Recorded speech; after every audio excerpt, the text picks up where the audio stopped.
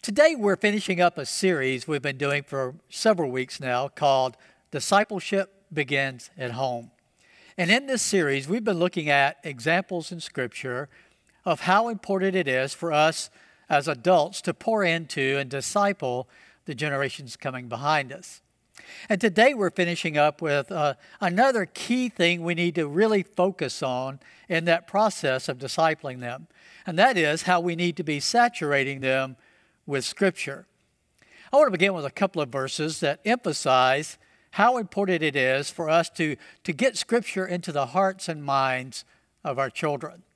2 Timothy 3, verses 14 through 17, talks about how important it is that Scripture is so valuable, it's so helpful, it is so necessary for us to have in our hearts so that we can live out the life God wants us to live.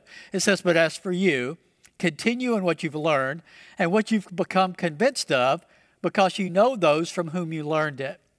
And listen to this, "And how from infancy you have known the Holy Scriptures." Paul is speaking to Timothy, someone that he has decided to disciple and mentor and pour into. Timothy's younger than Paul, and Paul's trying to help him as a leader in the church.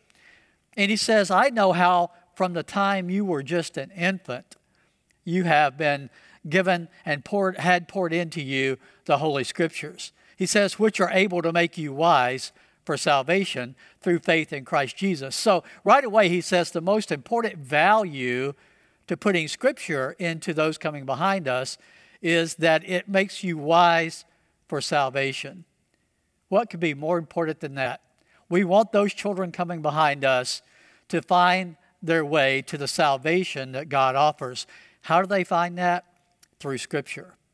But then he gives us more and more of the benefits of Scripture. He says, all Scripture is God-breathed, is useful for teaching, rebuking, correcting, and training in righteousness, so that the servant of God may be thoroughly equipped for every good work.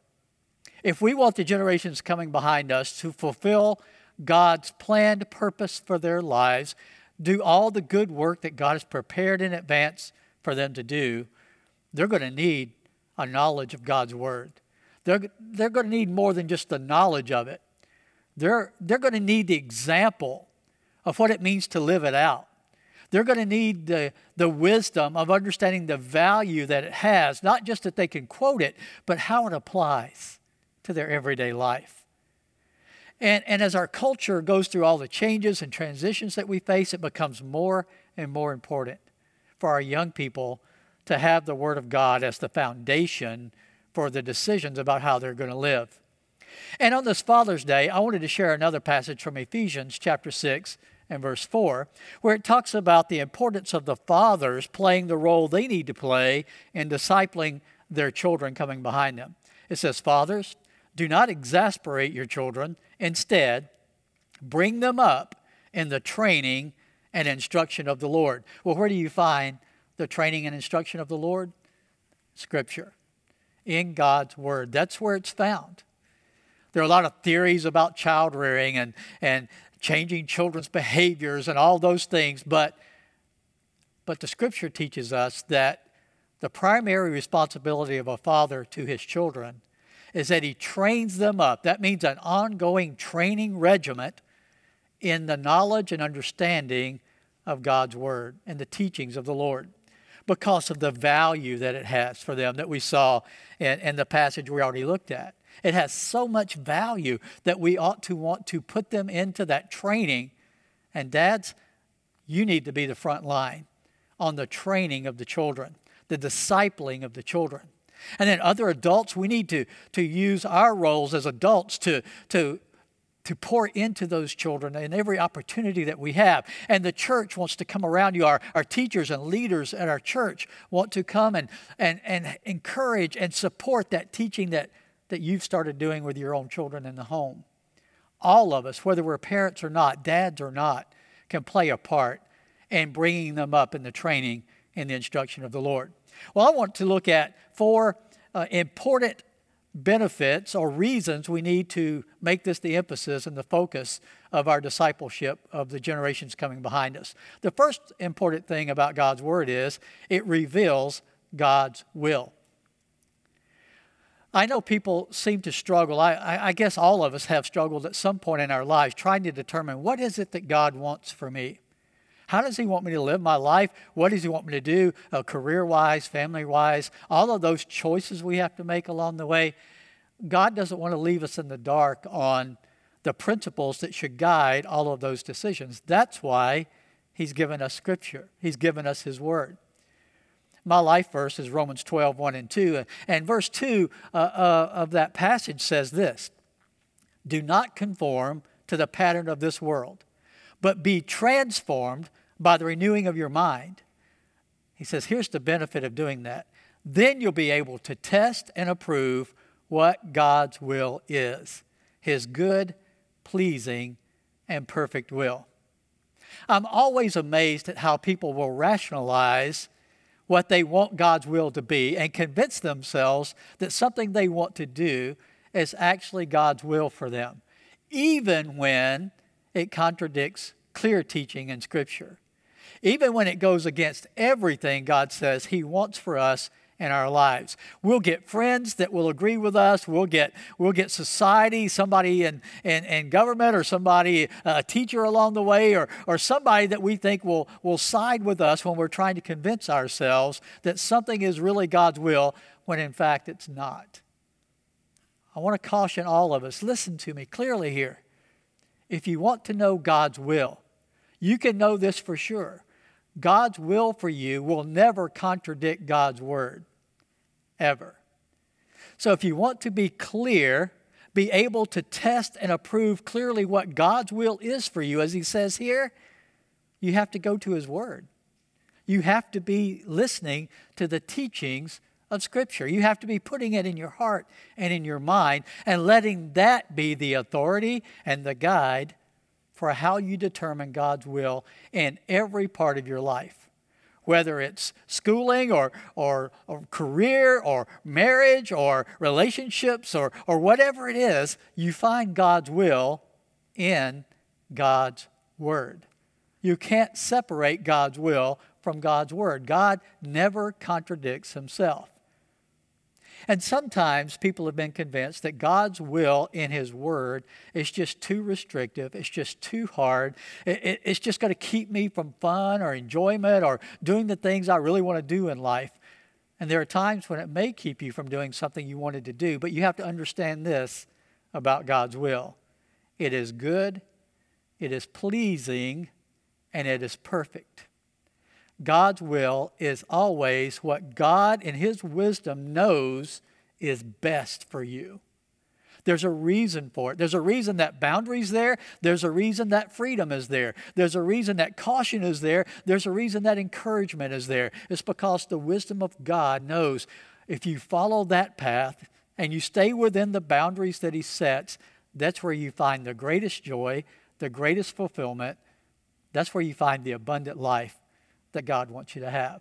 So the first reason we need to really pour into those generations coming behind us, God's Word, the Scriptures, is because that's where God's will is revealed for them and for us. The second reason is it's powerful. God's Word is simply very powerful.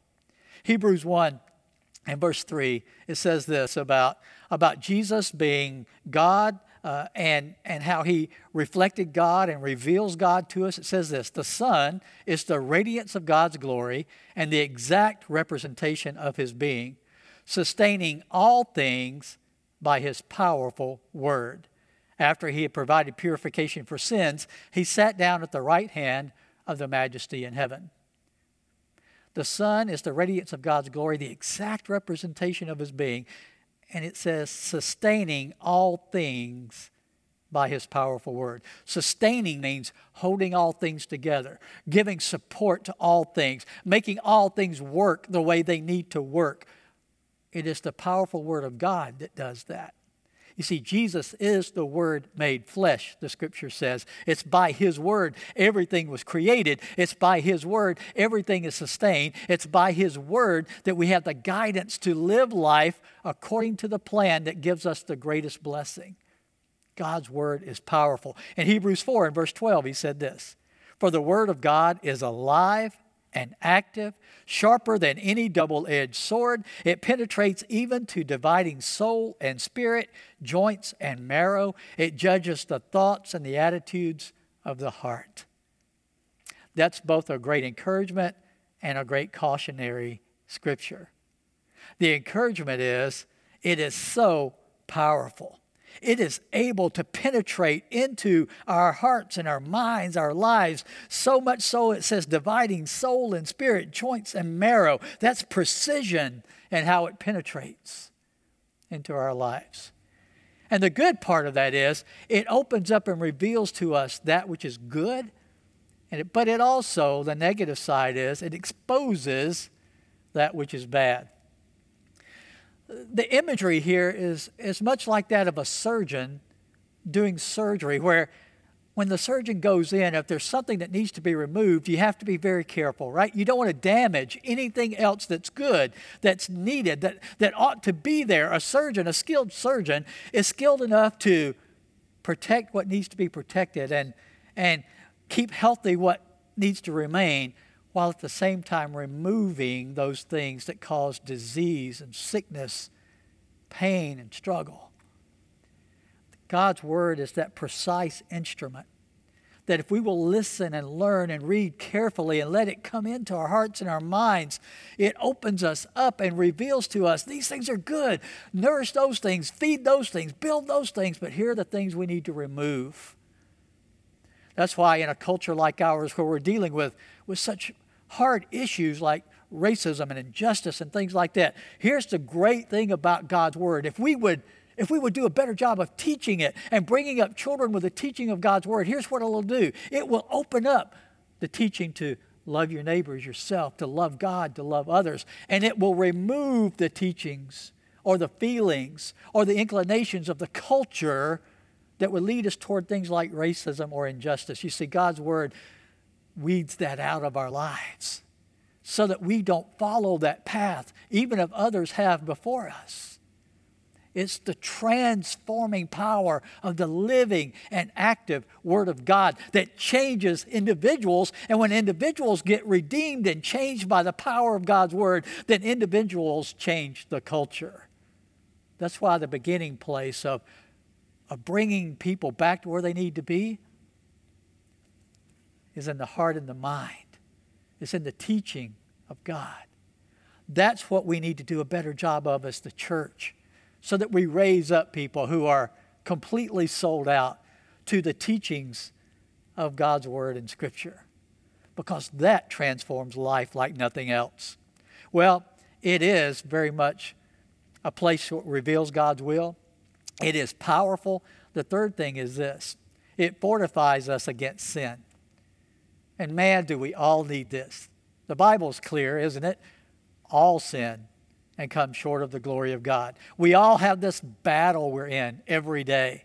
Satan is the tempter. He is like a roaring lion roaming around looking for people just to chew up and devour and destroy. And so he's constantly going to be putting temptation in front of us. The Bible says God doesn't tempt anybody. Don't blame him. It's Satan who is the tempter. So how do we have success when we're so bombarded by temptation to commit sin out there?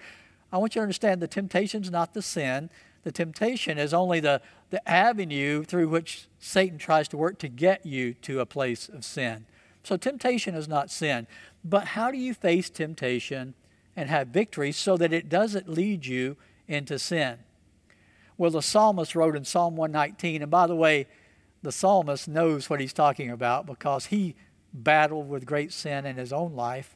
And in Psalm 119 and verse 11, he says this: "I have hidden your word in my heart that I might not sin against you." He says, when he says hidden in my heart, he means he's put it in his heart. And he has He has made a place for it there. He's allowed it to dwell there in his heart, in his mind. The Bible uses the term heart and mind almost interchangeably because we know the actual organ of the heart is not what controls our decisions. We say from the heart, but it's actually from the mind. But it's at the core of who we are. And God's Word put into our hearts, into our minds, gives us the equipping and the power that we need when we face temptation to have an answer that can give us victory even over temptation. And I don't care who you are, how much you know about the Bible or about God, how many times you attend church, how many Bible studies you're a part of.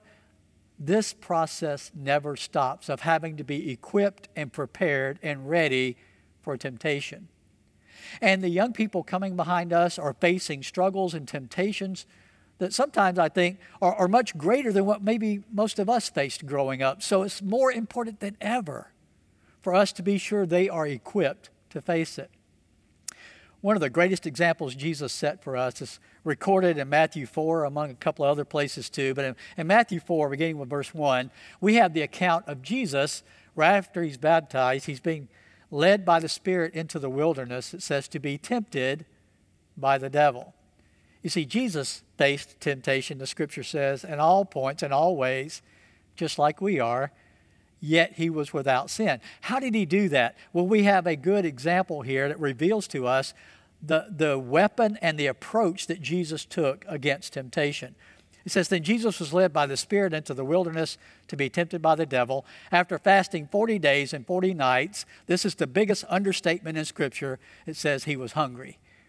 Well, after 40 days and 40 nights of fasting, you can be sure he's in the flesh like us. He would be famished. He would be hungry. Just like if I miss one meal, I feel like I'm hungry. He's fasted for 40 days and nights, and he is definitely hungry. And the tempter came to him and said, if you are the Son of God, right? He's playing on his ego and the idea that you need to show yourself and your power here. If you are the Son of God, tell these stones to become bread. Now, we all know Jesus had the power to do that. He could easily have turned those stones into bread. He created the stones. He created wheat and all the elements to make bread. He could certainly turn those stones into bread. And he's very, very hungry. He's probably at his weakest physical point that he ever felt other than when he was flogged and crucified. His body is at a very weak state. And here's something you need to know. God's Word teaches us this. When we are physically drained, we're much more prone to give in to temptation. So Jesus is facing this temptation, a great temptation, at his weakest physical point in his life so far. And he does this to respond to Satan. Here's what he says. He says, it is written, man shall not live on bread alone, but on every word that comes from the mouth of God. What was the first weapon Jesus turned to when he faced the greatest temptation of his life to that point? Scripture. It is written. Jesus had put the Word into his heart and into his mind. He had grown up with it. His parents had taught him. He had taken it seriously. He had the ammunition that he needed, the resources that he needed to face temptation and have victory over it. Satan didn't give up there. He went on to give other temptations. He took him to the holy city and had him stand on the highest point of the temple. If you are the Son of God, he said, throw yourself down. For it is written, Satan even uses Scripture, pulls it out of context and twisted it around. He says he will command his angels concerning you, and they will lift you up in their hands so that you will not strike your foot against a stone. Jesus answered him, it is also written, Satan. You need to know when you study Scripture, you can't pull one verse out of context of all the other verses. If you think if somebody's saying a verse says something that contradicts the rest of the Bible, then they're misinterpreting that verse. God doesn't contradict himself.